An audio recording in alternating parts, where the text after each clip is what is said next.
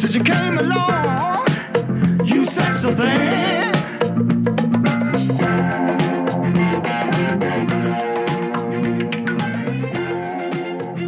Hey folks, I'm David Goldstein. And I'm Brian Brinkman. And you are tuned in to episode 11 of Beyond the Pond.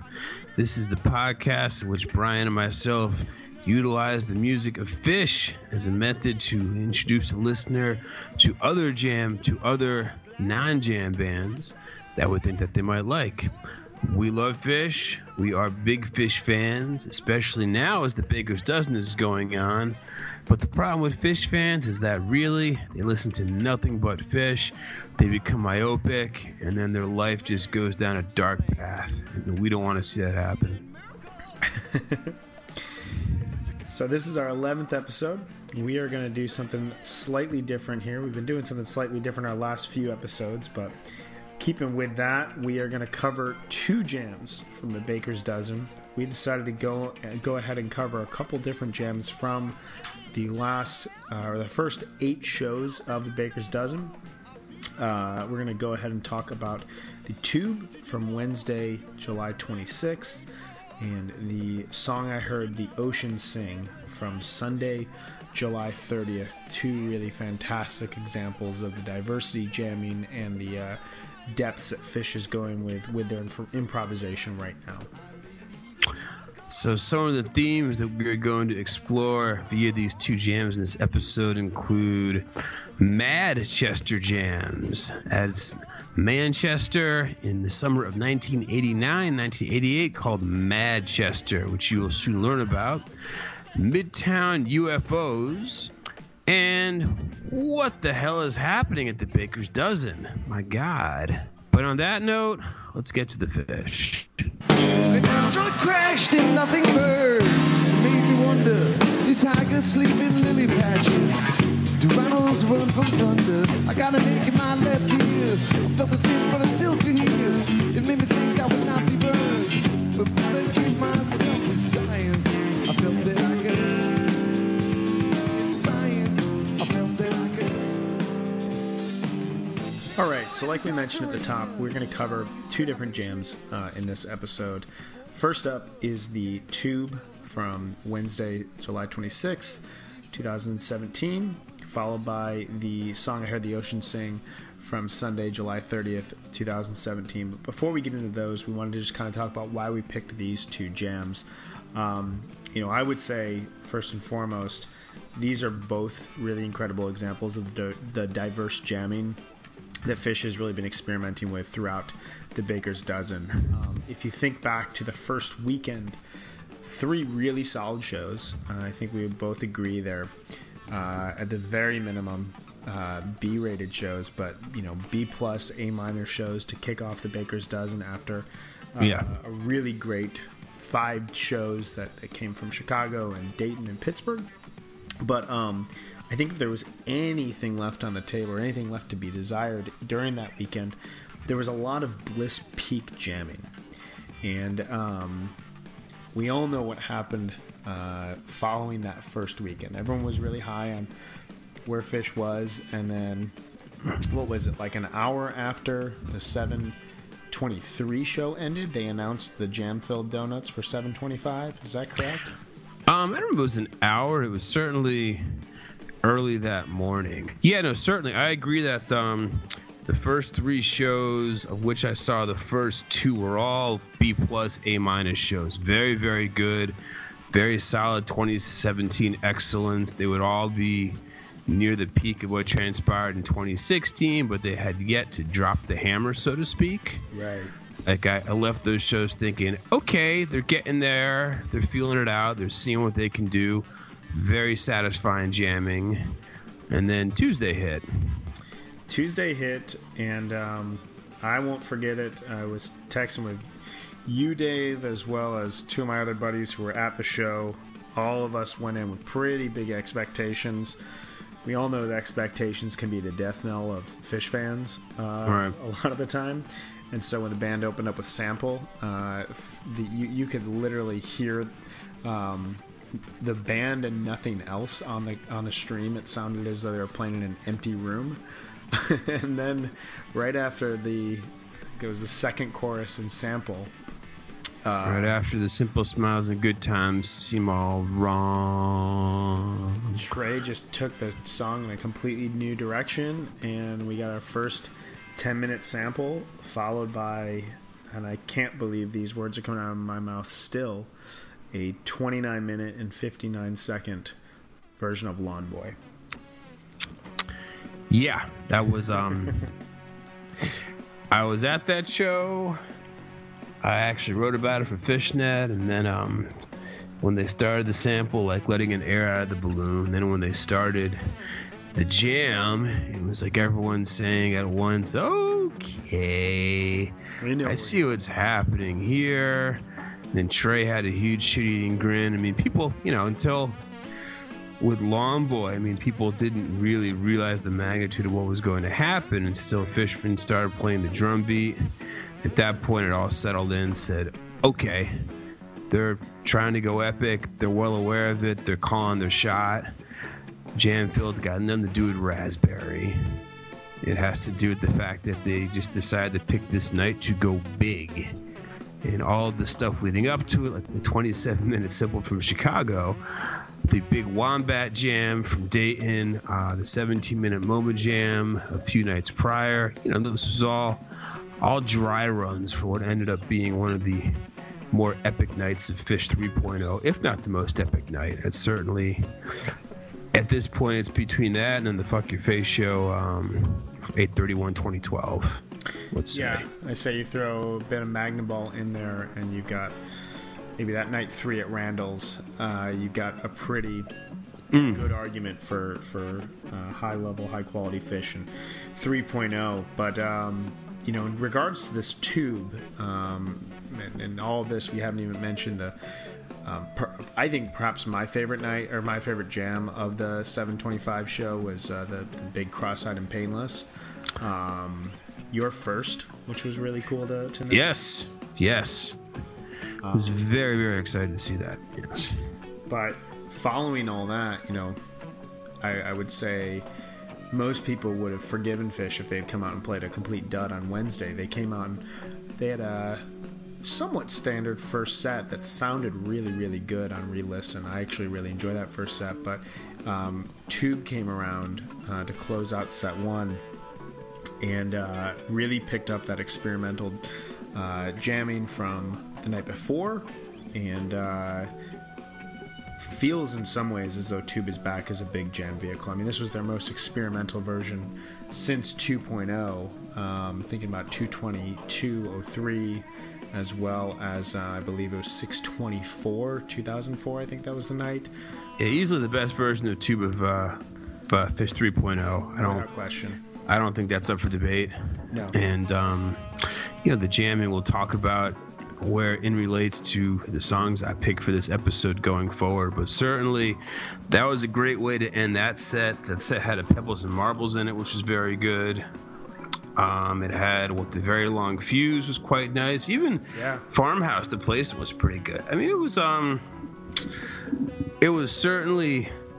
Whereas the night before, obviously, I mean, the first set had a 30-minute Lawn Boy. I mean, you can't expect that level of improvisation every night. But no, I thought that the first set on that Wednesday, July 26th show was good. It was kind of felt like a cuddle, like you're after whatever's gone on in the sheets, being 725, 726 is the cuddle and watching television and eating ice cream in bed afterwards. Kind of, Well, it's also kind of what are you supposed to do after right. play a 13-song show and you come out and you sing Fleet Foxes a cappella and play Cars, Trucks, and Buses in My Soul. Say, all right. There you go. And that was great, and that makes perfect sense that Trey would discover the first Fleet Foxes record now because it came out in 2008, and Trey and indie rock, it takes a few more years than most people. So, with regards to the Tube, and we'll talk a bit about the jamming style here shortly. Later in the show, we're going to talk a little bit about the song I heard the Ocean sing that was played on Sunday the 30th, which will be the second jam that we're featuring. But in terms of the overall significance of the shows of this run, what is your kind of quick take on the Baker's Dozen, where we are right now, 8 shows in? It's exceeded my expectations. Has it? I think that, yeah, it has. First of all, the establishment of the whole, like, donuts theme. I mean, I think at first, when they announced that they'd be handing out donuts for every show, everyone thought it was cute. And then when they saw it, the first one would be coconut, they kind of didn't realize that the coconut theme would be incorporated into the show. Right. And then once they realized that coconut donuts meant things like playing Reba and having, like, coconut-themed cover songs.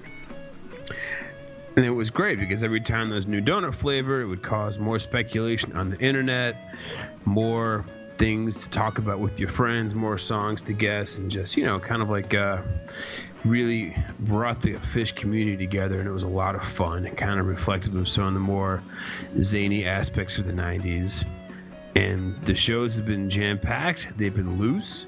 They've been very good. I mean, I think almost any one of the shows might have on its own been an argument for like a top 5 show of 2016. And certainly in terms of ranking all the shows, I think that the first and second would have to be probably Night 4 and Night 5, both of which, in addition to being the best shows of the Baker's Dozen, could be top 10 shows of 3.0. Yeah, I would say the only other show that has a that could kind of sneak into that top 2 would be Sunday Night. Yeah. Which I was at, and just kind of had all the makings of a classic Phish show in terms of big old songs, rarities, storytelling, and then a 40-minute jam segment to start the second set that really, you know, took that experimentation that you saw in 725 and 726 and kind of seemed to find the outer edges of it and then keep going. As we're talking about this, I do have Twitter going next to me, and Scott Marks, Biz Archive, is freaking out because Steep just crossed 11 minutes. So that kind of speaks to where we are right now in terms of the Baker's Dozen. I would agree with you completely. This has far exceeded all of my expectations. Notice I too have received a text message from somebody at the show saying they have played many of my least favorite Phish songs. That said, this is very, very good. Referring to the, I guess at this point it's probably the 12-minute Steep. But just to pick up on what you were saying, yeah, the most recent Sunday night show, if you told me that the show would feature Forbin's Mockingbird with Squirming Coil, lyric teases, and a harpua, and 40 minutes of spaceship ambient jamming to kick off the second set, then I would say, wow, that sounds like one of the greatest shows of all time. And it may end up being that, because that was a very, very high quality show. It was, and just kind of running through some of the highlights. You know, we all know them, but starting with weekend 1, as Dave was saying, this really established the Donuts theme and the impacts that they would have on the overall shows and the overall run. Timber modulated into a jam 3 songs into the entire run. We got Tweezer, Slave, and Reba off the table immediately. For those of us who thought they were doing no repeats, this was a big blow to our argument and also seemed like a ballsy move by the band. You had great Seven Below, really great second Everything's Right, both of which jammed pretty heavily. Next night you got MoMA Dance, Breath and Burning had big jams during the first set, followed by a Down with Disease jam and reprise in set 2. Really great peaking jam out of Down with Disease, and Strawberry Letter 23. Also an acapella Strawberry Fields opener, which pretty special way to start the show, and Peaches and Regalia in the encore for the first time ever. And then just wrapping up that first weekend, Sunday Morning by Velvet Underground opened the show. 15-minute It's Ice and a very, very, very mellow but ambient jamming set 2 Wolfman's Twist and Waves really being the peak of all of that. And then the first week, those Tuesday and Wednesday shows, of course, they had the release of the Jam-Filled Donut theme that Monday morning. And then that show had your typical 10-minute sample in the jar, 30-minute Lawn Boy, the 12-minute My Friend. They also played Type 1, a very satisfying Stash and Bathtub Gin in that set. Set 2, You Should Not Sleep on the Fuego, just 20 minutes and quite good. 33-minute Cross-Eyed and Painless, and they even did the debut of the song End of Session, which is the last song in Story of the Ghost that I didn't even realize Phish considered to be an actual song, but I guess they had a change of heart. That was quite good and quite interesting. Now, the next night, Wednesday, July 26th, they had the 15-minute tube, which we're going to talk about, and set 2 is a fully flowing machine, going from the Carini to the Mr. Completely into a very shaggy but Dance Party USA version in 1999 that had an extremely high energy jam. Steam to No Quarter into Character Zero, which featured a very cute Mike and Trey duel. And of course the encore of Neil Young's Powderfinger, which is one of the greatest songs of all time, was played very well and fit perfectly in with the Powdered Donut theme of that evening. Picking up right there, Dave went off to vacation, and I headed to New York City. Broadcasting live from Cape Cod. I got up there for Friday, Saturday, Sunday. Really, you felt that the band was settling into the residency in a sense. They're playing more songs in these sets, but still really high quality jams and a few gags. The one thing that really blew me away from the weekend was while we didn't have quite the surprises in terms of first set jamming that you had in the first 5 shows, aside from Sand and a brief jam out of Wilson and Runaway Jim on nights 7 and 8, when they started up the second set with a particular song, the combination of no repeats, whatever history you had with that song from a jamming standpoint, it was as if the crowd just completely locked into it. I don't know the last time I've heard a Phish crowd as loud as they were when they started Chalk Dust Torture on Friday night. It was just as though everyone realized, all right, this is the Chalk Dust Torture of the run. We know that they've jammed this incredibly well over the last 5 years. You could argue in a lot of ways it's been their best and most reliable jam vehicle since 2012. And the way that they've been jamming throughout this run, like anything seemed to be on the table at that point. A 45-minute Chalk Dust seemed to be on the table. It was a very good 25-minute jam with a particularly fantastic hood peak towards the end. I was situated behind the stage. First time I've ever been in that spot for a Phish show, and really enjoyed watching the crowd react to all the jamming in that, especially towards the end. But previous to that, you had hilarious Chocolate Rain opener, followed by Fishman standing at the microphones to deliver Ass Handed. Great Free. The Dogs always love to catch something off of Chillin' Thrilling. That was really great. A very, very good Divided Sky. Then a Type 2 Sand that modulated and went into a major key and peaked really well, and that closed the set. And then following that, Chalk Dust Torture Jam in set 2. Debut of Hot Chocolate's You Sexy Thing. And then Mercury, my second only Mercury I've ever seen. I love that song. My favorite 3.0 tune, probably my favorite Phish song since Sense and Subtle Sounds. And that found its way into a really interesting jam that went right back into You Sexy Thing. So really, really just great overall show. I don't know if it would sneak in the top 3 or top 4 of the run when all's said and done. But if that was the only show that I saw on a summer tour, I'd be very, very pleased. Saturday night was kind of your classic Saturday rocker with a bit of a twist. I think, again, like Friday, if you caught that show on a random Saturday during summer 2016, the internet would be ablaze, that Fish is back, that everything's okay. We don't have to worry at all about Trey sneaking behind the Marimba Luminas.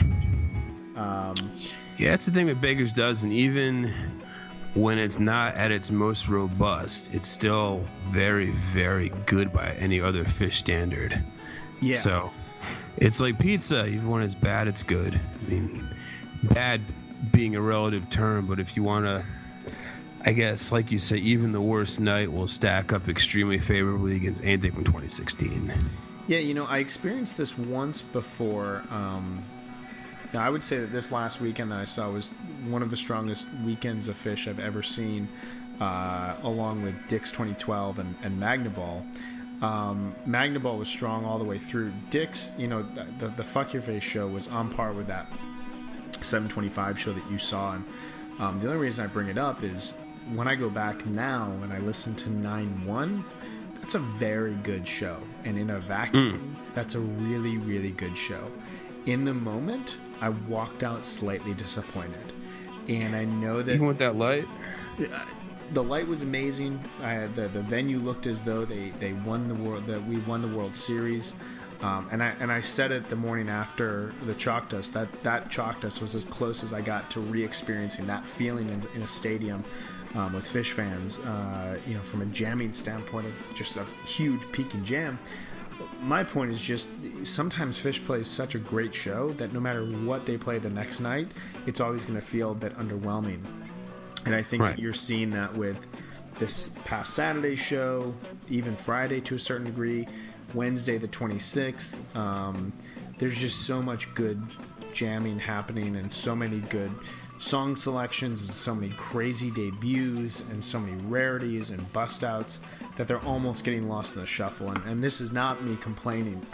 Keep it going, Fish, but it's the really interesting aspect of this. I mean, Saturday night opened up with a Llama and a Wilson that went 10 minutes into a deep jam. Yamar that kept flirting with Type 2 jamming.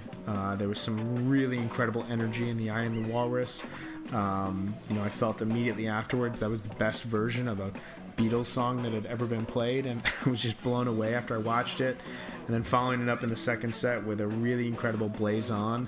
I would say it is the Blaze On to this point. A great jam out of Meat Stick that perfectly faded into Dirt, a Type 2 Hood, and then, you know, just a ho-hum Cinnamon Girl encore, first time since 7/31/97. I mean, those sorts of things would just send the internet into a spiral on any given weekend of Fish, but right now is somewhat overlooked.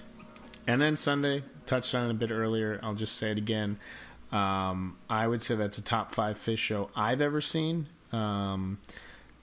Curtain With opener, really great, nearly Type 2 Runaway Jim. Some good, really great playing on Home. I was glad to see that for the first time. And then ending the first set with Forbin's Squirming Coil lyrics, Mockingbird, and David Bowie. And then set 2 starting off with 40 minutes of jamming out of Drowned and a song I heard the ocean sing. Always wanted to see a Type 2 version of that song.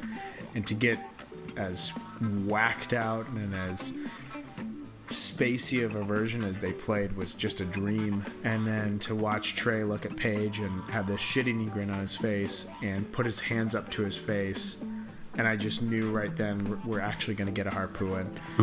Crowd lost it. Great narration about the origins of the universe.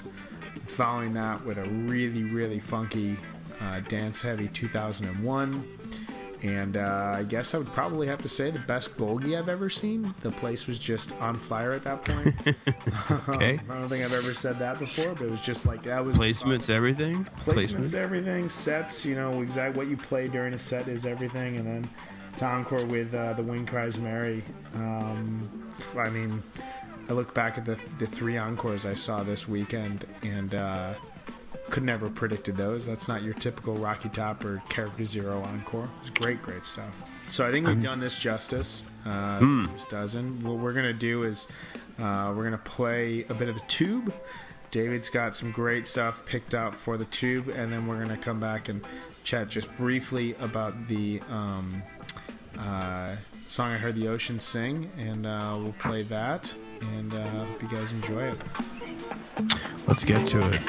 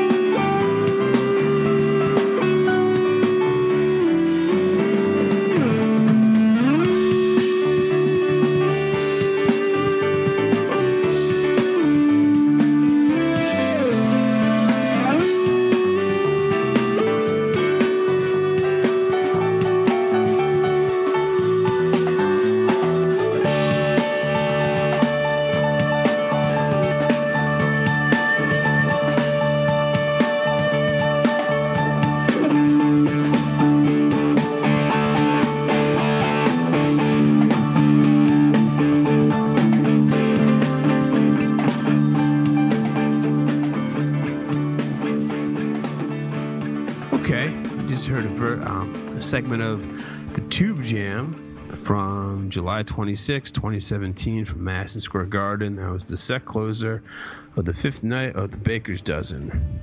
Now, you will note in that jam, there was a point where Page was playing these very big, bright D major piano chords. Fishin was doing a bit of a shuffle, and the whole thing was very danceable, very high step in, very bouncy mic bass line. And I'm going to use this as a segue to talk about a genre of music known as Madchester. That's Manchester, England, except mad. Now, picture, if you will, it's the summer of 1988 and the summer of 1989. Maybe you're a late teenager, early 20s. You're young and you're free, and you're probably dancing at the Hacienda Club on lots and lots of ecstasy and perhaps LSD. Summer of 88 and also summer of 89 was sort of referred to as the second summer of love in Manchester, England. This was a time when many bands, as would known to be called the Madchester scene. These were bands that specialized in psychedelic music with big beats, big piano chords, very funky bass lines that led themselves to much freaky dancing, and not unlike what you'd expect to see at a Fish show. The style of music has also been referred to as baggy, because the denizens often wore very big flared pants because they were comfortable. In addition to wearing these flared pants on the fashion sense, but also include like fishing hats, and you would kind of go to clubs like the Hacienda, and the music would be booming. Things would be getting very hot and sticky with many strobe lights on the inside. If things would get too hot, you might take an ice pop, and you would be listening to bands such as the Happy Mondays, the Charlatans, and Spiral Carpets, the Stone Roses. All of these bands specialized in dance beats, specialized in a brand of psychedelia, and I think the idea was you would take the MDMA, which I'm guessing was a lot purer back in 1989 than it is now, and go to these clubs and you would dance. So while the second summer of love was said to have, peaked in 1989, certainly the baggy style of music sort of permeated Brit rock throughout the early 90s and even kind of cracked the mainstream a little bit in 1991 or 1992 in slightly lamer form. Certainly, the song Unbelievable by EMF, that's kind of an example of baggy gone mainstream. He even had that band in 1992, Stereo MCs, with that Make Sure You're Connected, the writings on the wall. Like that song would even be considered somewhat of, mainstream baggy on MTV.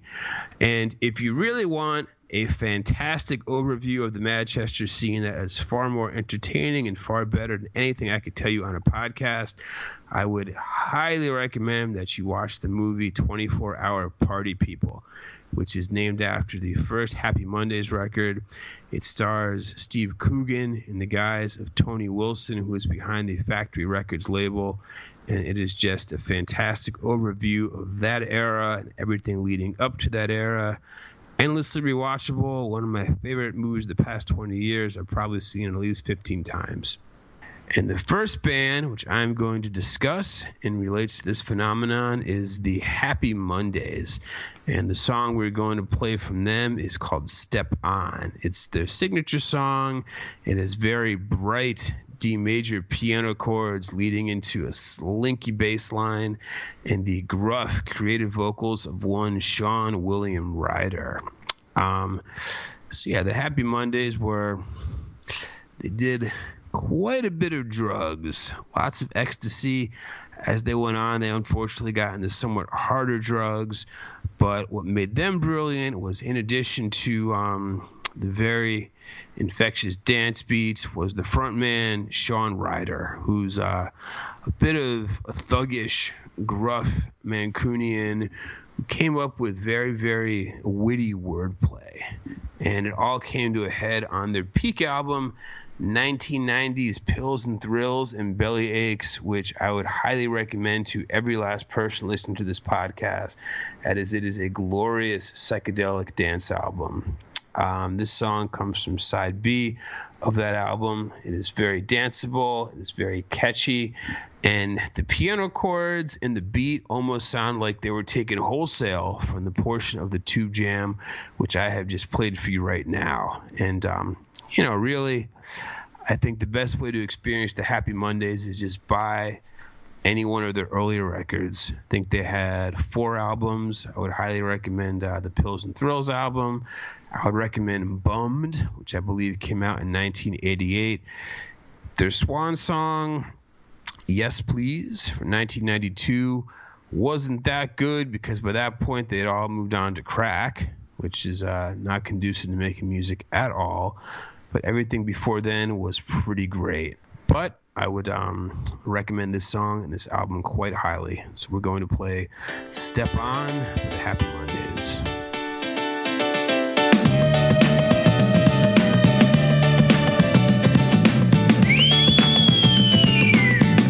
Twisted my melon, man. You know he talks so hip, man. You twisted my melon, man.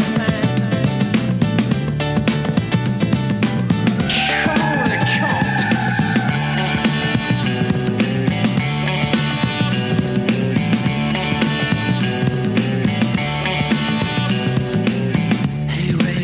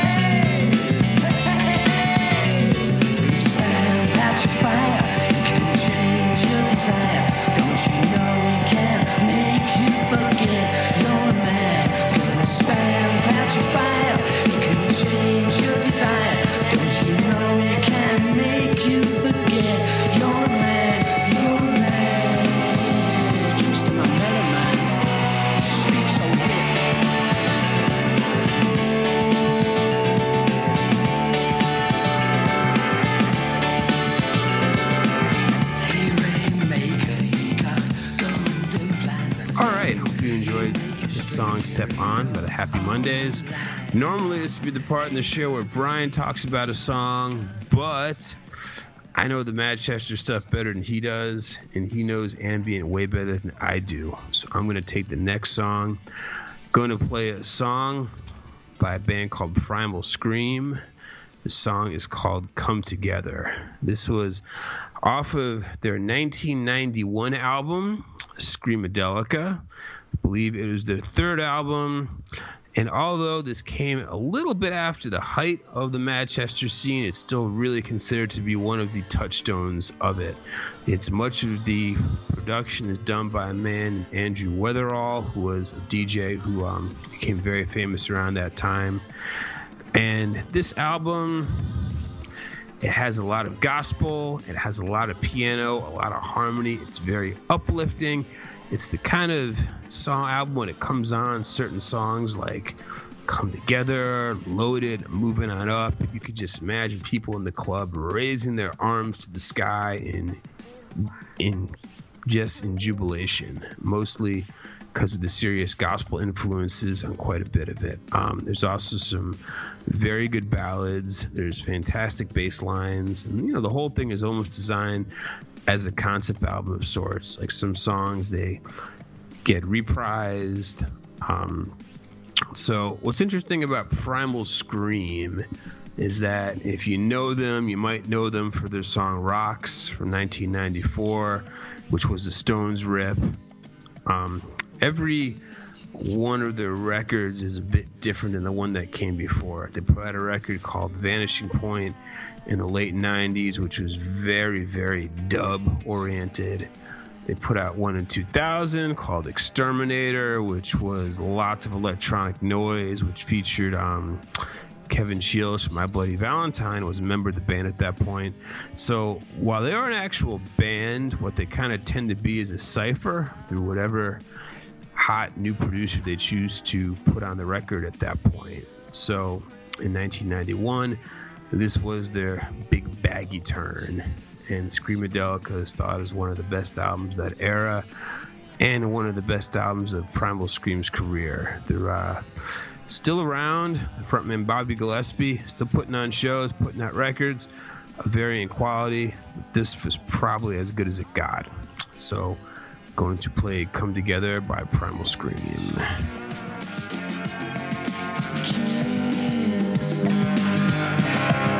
Won't you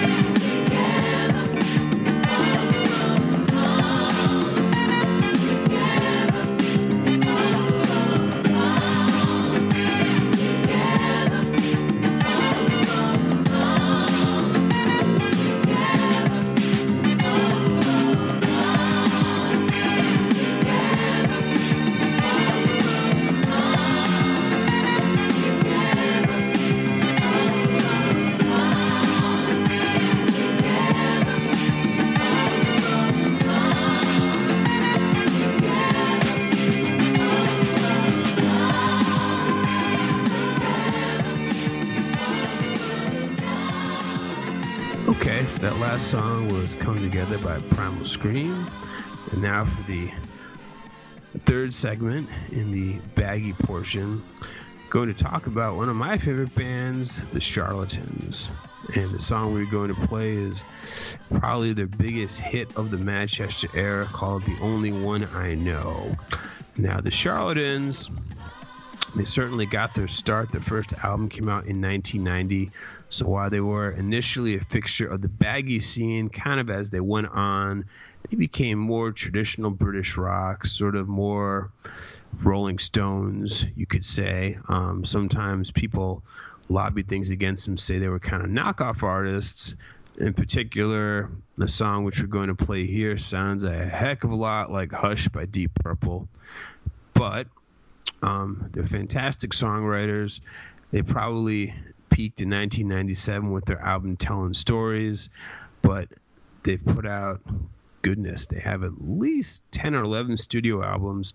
They're still around today. They're still putting out very good songs. And, with their frontman, Tim Burgess, is a charismatic guy, and they've always kind of specialized in a very bright, classic version of dance music. So the Charlatan song I'm going to play now is The Only One I Know. And again, it's evocative of the baggy era in terms of the big beats, big organ, and the psychedelic catchiness, and sounds quite a bit like this Tube Jam. So here it comes.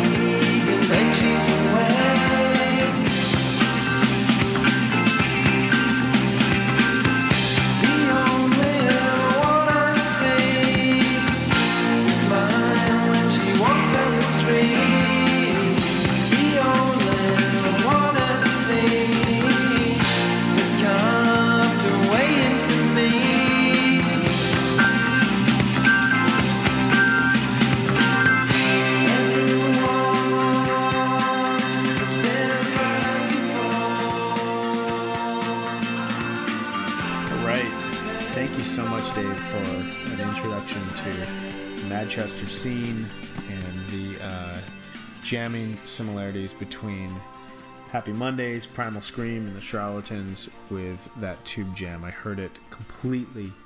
Really, really enjoyed that. So at this point in the show, we're going to take a bit of a pause here and talk a bit about new albums. I will be, full disclosure, completely honest with y'all right now. Ever since Fish Tour started, I've really fallen out of my new album rotations. It's probably the only thing I'm excited about that Baker's Dozen ending is a bit of a break from listening to Fish every day and starting to dive back into new music. I don't know if you're the same way, but I do 100%. So I'm digging a little bit deep into my yearly rotation here. This is a record that came out in May, but I keep listening to, I keep enjoying, and I keep hearing more sounds and great songwriting out of it every time I listen to it. This is Wooden Wands Clipper Ship. This is James Jackson Toth's first record since 2014. And really, at the end of the day, this just ticks off a lot of boxes for me. It's woozy acoustic guitars that are layered, psych folk solos, patience is rewarded. You get Sun Kil Moon-esque songwriting about the mundane aspects of life. Really, for me, that's what I look for in a lot of songwriting and a lot of music right now. The song Mexican Coke kind of summarizes the record. It's a song about bygone pleasure of carrying around cash, particularly when it comes to wasting away time in restaurants where Mexican's Coke is served and presumably is cash only. There's a line in it, there's no use using all the unused dollars down the line. You can't stockpile time. What has the night to do with sleep when there are promises to keep? Which really displays the nuanced beauty of the record. A lot of great figures of speech, a lot of great kind of lines that come together over four or five phrases. And it's just a really pretty record that just kind of sits with you for a long time. Unlike what he had done in the past, Toth wrote the melodies to these songs prior to writing the lyrics. So throughout the whole record is a very, very heavy soundscape feel to the songs. The lyrics in that case sometimes fit in non-traditionally, which I really enjoy. And it's a record that really rewards multiple listens. Toth gives his backing musicians a ton of freedom throughout the record, so they dabble from measure to measure, and they provide the listener with these kind of little Easter eggs and just numerous surprises with each repeated listen. It's one of those albums that you hear a song the first time, you kind of hear the overlying melody, and then you hear it 4 or 5, 6 more times, and you start to hear a drummer in the background who just kind of takes the rhythm and the beat off into a different direction for just a slight second, or a guitar riff that's underlying the overall song that you never caught before, or just some kind of offhanded noise. And we referenced and discussed William Tyler's Modern Country back in episode 5 when we talked about the Alpine Tweezer. Fans of that record, I think, would greatly enjoy this. And Glenn Cochi, the drummer for Wilco, appears on both records, and something about his very atmospheric drumming that fits perfectly to this sound, as well as that of Modern Country. So Wooden Wands, Clipper Ship, I would definitely recommend listening to this record, especially as we start to enter the hazy finality of summer and move into fall. I think it's going to be one of those records that I'm just going to want to listen to on repeat come late September, early October. What do you got, Dave? So, a new album that I have been spending some time with is the new one by Nicole Atkins, Goodnight Rhonda Lee. Now, Nicole Atkins has sort of become somewhat more famous than when the jam band said from her frequent sit-ins with Joe Russo's Almost Dead, playing the downer role, because she, give her credit, she knows her dead and sings her songs extremely well. But she's also an excellent solo artist in her own right, and her latest album, and the first that she's made since she moved to Nashville, relocated there from Asbury Park, New Jersey, it really showcases the fact that in her heart, she's a soul singer. The album that came out before that a few years ago, Slow Phaser, was it was enjoyable, but it was sort of lukewarm indie rock, some questionable flirtations with disco, some sort of almost Brit rock textures. The new one is pure Stax. I know that she recorded it with the drummer Josh Block and guitarist Austin Jenkins, both of whom left the Austin band White Denim to sort of go into more soul-based production work. I know that they were the rhythm section for the singer Leon Bridges, and they've kind of branched out since then. But, the album, in addition to her pipes, it's a very, very warm production. It's got good horn charts. It's got some good organ work. It just sounds very warm and lived in. And I think going like the full soul route is probably one of the better ideas that she's had in some time. I know that she has some really good co-writers on her songs. I know that that Chris Isaak, I think, contributes to at least 2 songs on the record, including the first single, "A Little Crazy," which is the opening track. And it's a very impressive album so far, and I'm definitely looking forward to see her when she comes back to New York City in September. I think she's playing the Mercury Lounge. That should be a great show. And now, from there, I just want to transition into the next jam, which we are going to be talking about, which is a song I heard the Ocean sing from the most recent Sunday night show, which would have been July 30th, 2017. Run away, run away, run away, run the song I heard the ocean sing. Run away, run away, run away, a shining light in darkness deep. Run away, run away, run away, I pray to trail into the tide. Run away, run away, run away, and both they soothe me in my sleep. For every season that has passed, I prayed a prayer. All right, so quickly just covering the song I heard the Ocean sing from Sunday, July 30th. This really couldn't have been more different from the Tube Jam that we discussed earlier. And kind of one of the reasons that we decided to go with 2 jams, well, in part, the quantity of jamming at the Baker's Dozen makes it really, really difficult to pick and choose, but also just the diversity that they're jamming with right now is just, I don't know if I'd say it's unprecedented, but it's definitely unprecedented in the last 15 years, at least since 2.0, but this reminds me a little bit more of what was happening towards the latter end of 1.0. But from my money, this is the perfect jam. I don't know if there's anything more that I want from Phish than this kind of deep space, off-kilter, slightly electronic, slightly acid jazz, feeling like UFOs are landing in the middle of Midtown Manhattan. I mean, this was just a absolutely epic jam to witness. I've listened back to it now a couple of times, and it holds up extremely well on tape. What are your thoughts on this one, Dave? Yeah, I watched this on a Sony flat screen TV in the basement of this rental house that my family has in Cape Cod for a week, sitting on a couch next to a wooden table made to look like a whale, because it is Cape Cod after all. And I just said, wow, I need to listen to this set again as soon as possible, perhaps under the influence of something fun. And it took the NASA Twist Jam, the classic April 2nd, 1998, aliens landing on Space Jam, to a logical just extremes, especially the middle of the song I heard the Ocean sing jam. It's almost broken down to the point where it sounds like it's from somewhere 1995. They just totally throw out the song structure and get skronky with it.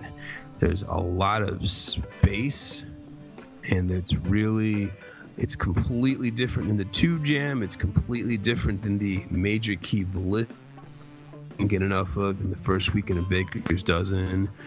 And, it just shows the degree of the looseness and the staggering high quality of these shows that they're willing to go on a limb and do this. And it also, it gives them a very high opinion of their audience that the audience is willing to come with. Yeah, it shows kind of the patience that they've gotten into this deep into the run. And you're absolutely right. It's kind of a tip of the cap to their fan base on a Sunday night. One thing I noticed on re-listen, it sounds as though they're yelling Jimmy a couple of times throughout the jam.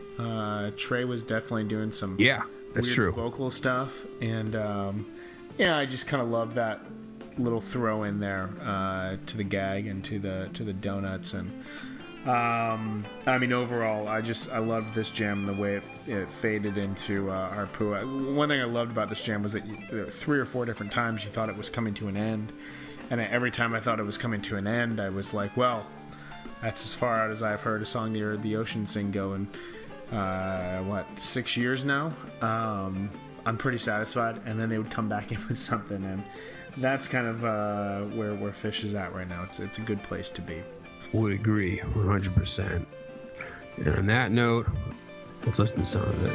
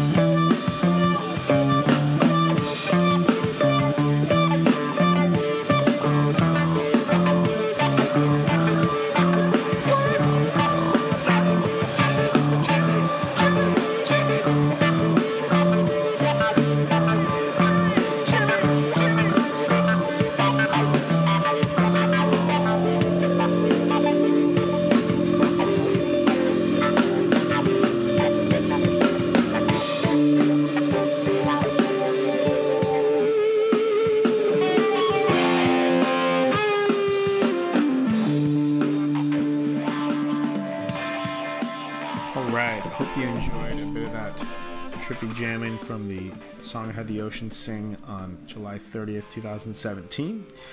So as Dave mentioned, his forte is Manchester from the late 80s, early 90s. I'm a huge fan of ambient, experimental, noise-based music, so we felt it was great to each of us pick a jam that we saw, pick a style of music that we are both pretty passionate about for this. So I'm going to talk about 3 artists that I think everyone here who is a Phish fan that likes what they played, especially during that Drowned and A Song I Heard the Ocean Sing, as well as set 2 of 723, and I would say portions of the Cross-Eyed and Painless from 725, about 20 minutes in, when they went into a very deep ambient beatless sort of section, and really just some of these peak ambient jammings from this tour. If you enjoyed that, I think that you would really like the 3 artists we're going to talk about. And the first one we're going to go with is a guy by the name of Tim Hecker, who I've been trying to figure out an excuse to talk about on this podcast since we started, and I'm really glad that coming out of that, A Song I Heard the Ocean Sing, it was really the first artist I thought of. And we're going to play a song off of his 2013 record, Virgins. The song is called Live Room. So Tim Hecker is an LA artist by way of Montreal. He can be kind of personified as an electronic, noise, ambient, and just kind of overall experimental artist. The current sounds that he focuses on, they really highlight his use of pipe organs played in a live setting that are then broken down, disjointed, and rebuilt through editing and through further work from a production standpoint. It's really, really interesting sound that has a very authentic but atmospheric and kind of postmodern sound to it. Hecker came from 2 art teachers, his parents. After college, before going into playing music, he worked as a Canadian political analyst for the Canadian government. Really? Yeah. I had no idea. That was a new little nugget of information I got for myself in preparing for this. Kind of makes sense when I take into account his music, and kind of fits the theme of the current Phish show that's happening right now. This record, Virgins, was a 7th LP. It was just brilliant. This was a top 10 record for me in 2013. This was recorded in Seattle, Reykjavik, Iceland, and Troy, New York, of all places. Much of it, though, was recorded in a church in Iceland where it was recorded live, allowing the space to shape the music rather than the typical reverse pattern for electronic music. This is a very sublime headphones record. The song we're going to play here, Live Room, is a complete peak of the album. And aside from Hatred of Music and the Piano Drop Trilogy, which was on 2011's Rave Death 1972, another fantastic record of his, really the peak of Hecker's sound, I would say, overall. We're going to talk about another artist here after we play Live Room, named Oentrix Point Never, who is the stage name of Daniel Lopatin, who Hecker has worked with in the past on a few improvisational projects, specifically over the last few years.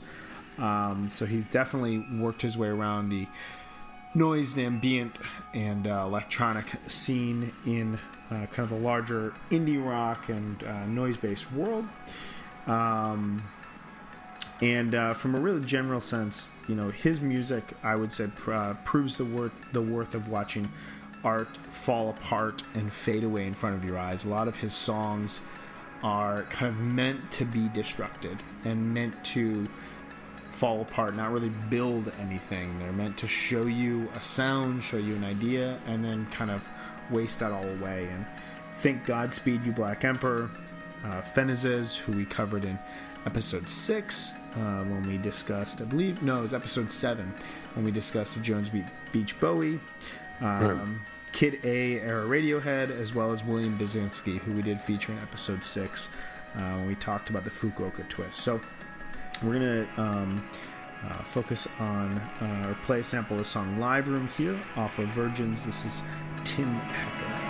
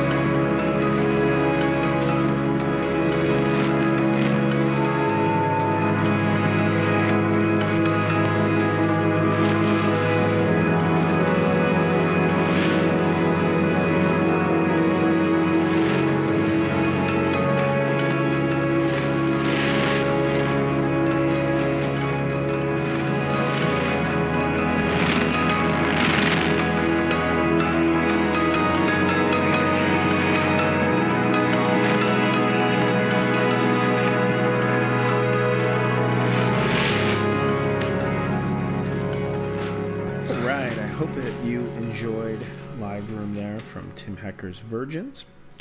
We're going to transition here and talk about the Daniel Lopatin fronted project, Owentrix Point Never. And this is off of his 2015 release Garden of Delete, the song Child of Rage. Owentrix Point Never, or OPN for short, is an electronic and experimental based artist in Brooklyn who records on the Warp label. The name Owentrix Point Never is a audible play on the Boston radio station Magic 106.7. He's been making music as OPN since 2007 when he moved from Massachusetts down to New York.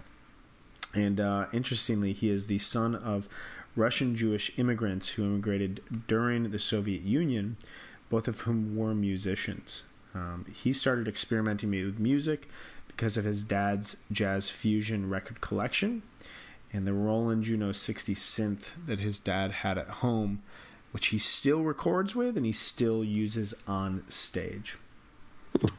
He moved to Brooklyn for grad school He was studying archival science, and from there got involved in the Brooklyn noise scene that was developing in the early to mid 2000s, and has been steadily putting out records on a 2 to 3 year basis since about 2009. In 2014, he toured in support of Nine Inch Nails and Soundgarden, a huge opportunity for him to be the opening act for those two artists. And the album that we're discussing here, the song we're discussing off of the album 2015, Garden of Delete, was inspired following this tour, wherein which Trent Reznor told him to just play as hard as he wanted during the opening set. He wanted to get the audience as amplified and as slightly terrified as possible. And so he really went kind of as hard as he possibly could throughout his opening slots, and then would spend the rest of the night listening to Soundgarden and Nine Inch Nails, which inspired him to revisit the grunge scene that he was raised on, which led him to think a lot about adolescence and puberty, which he remembered as a pretty traumatic experience, which was then reflected in his music. This record he wrote and recorded, well, he wrote it in a small windowless basement apartment in Brooklyn that he rented immediately following the tour, and then started recording it shortly thereafter. The record was preceded by a really intense promo campaign, which in turn helped to become his most anticipated record yet. There was a fake website at one point that was put up, a lot of crazy articles that were put up. I swear it was not as annoying as the Everything Now record release. But, just gonna say that. Proof that you can take a kind of atypical and intense approach to promoting your record, and if it's really good music, people will appreciate it. So unlike Tim Hecker, we talked about just a little bit ago, this record and most of what OPN does is not the most inviting sound. I will fully admit that. It challenges the listener to pay attention and follow Lopatin's constant shifts. It can almost feel like there's just like an ADD tendency to the music, and it almost reminds me in some cases of Summer 1995 Phish, where they'd just be jamming this very intense style, and then they'd come across a melody, and it was almost as though they were afraid of getting into something that was really pleasant and really peaceful, and so they'd immediately move into something a little bit more aggressive and intense, and it feels like that sometimes here. That said, and for me, I don't listen to this on a regular basis. I'll listen to it when I'm in the mood, and it definitely will hit me very hard when I do hear it. If you can bear the constant movement, it's a very deeply engaging record, full of lots of emotional payoffs, especially come out of the subject matter and really just the technical skill of Daniel Lopatin with his OPN recordings. So we're going to listen to Child of Rage off of Owentrix Point Never's Garden of Delete.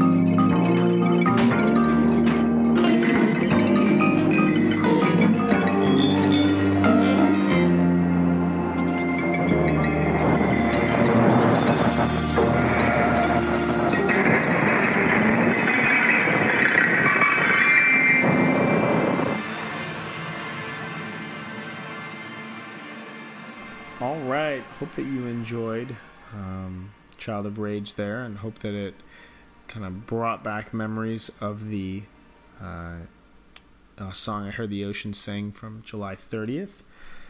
The last band that we're going to discuss is yet again another one of those bands I've been looking for an excuse to fit into the podcast.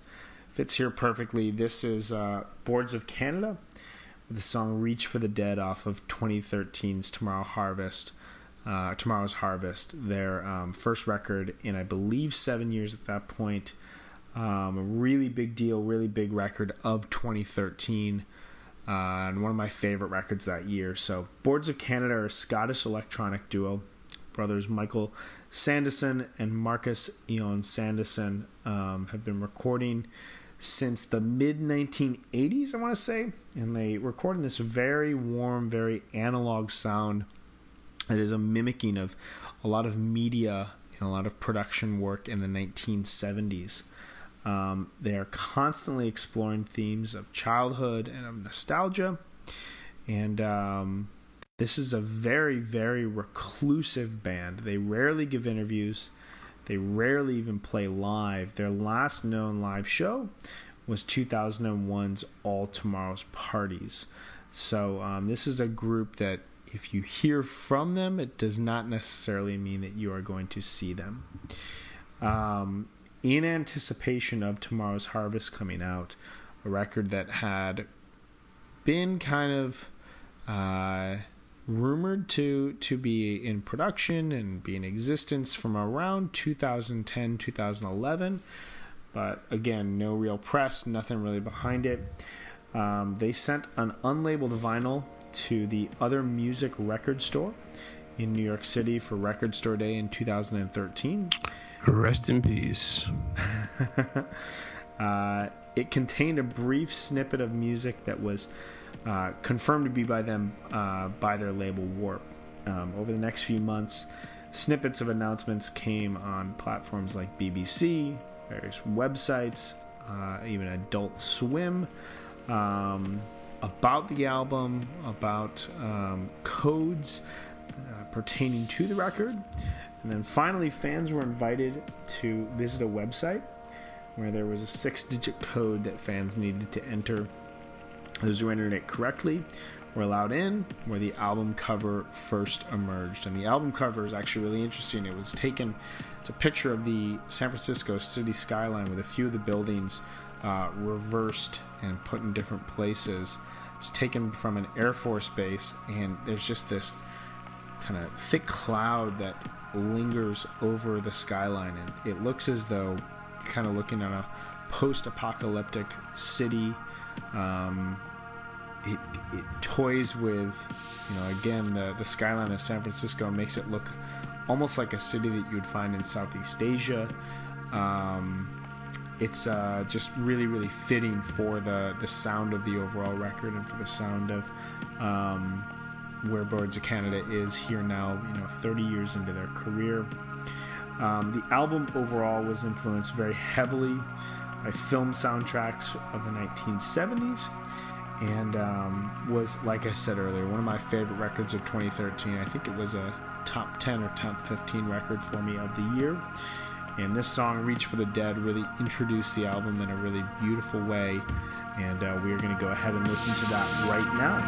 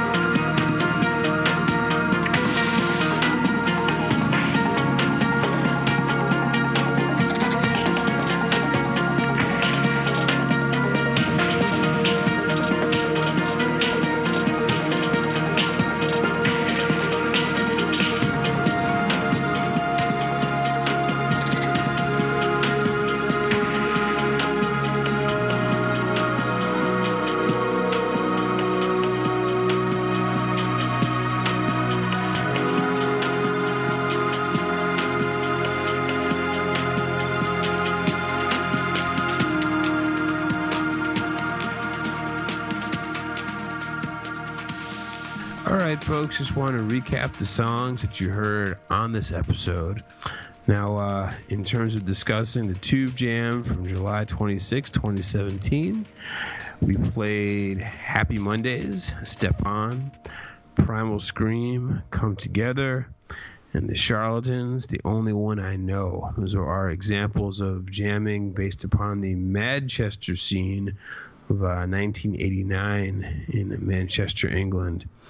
And then for the version of the song I heard the Ocean sing from this past Sunday, July 30th, that was our Midtown UFOs section. We listened to Tim Hecker, Live Room, Oneontrix Point Never, Child of Rage, and Boards of Canada, Reach for the Dead. And just a quick reminder of where you guys can find us online. We are on Twitter at _Beyond the Pond. We are on Medium. We publish a brief essay ahead of the release of our episodes at medium.com/beyondthepond. And we have been updating our Spotify playlist with each of the songs that we feature. If there's a Fish Jam that is on Spotify, we put that on there as well. But definitely the songs that we've been selecting, and that playlist has gotten pretty diverse and pretty robust. Definitely recommend listening to that and throwing that on shuffle. So yeah, those are the big places that you guys can find us and interact with us and add us and tell us everything that we do incorrectly and say incorrectly about Fish, and how the connections that we make just simply cannot be right. No, never right. Never right. Just to go over our publishing structure, what we do is we publish every other Tuesday, so twice a month, once every 2 weeks. This episode is going to run just after the Baker's Dozen has concluded on, I believe, August 8th. It is every other Tuesday because we say that Tuesdays suck because they have no feel, but I think I'm going to have to call that into question after having witnessed what took place on Tuesday, July 25th. Absolutely. And on that note, I'm David Goldstein. I'm Brian Brinkman. And please come back again in 2 weeks and join us as together we go beyond the pond. Throughout the night, when there's no direct light, and a thin veil of clouds keeps the stars out of sight, I can smell the colors outside on my lawn, the moist green organic that my feet tread upon, and the black oleander surrounded by blue.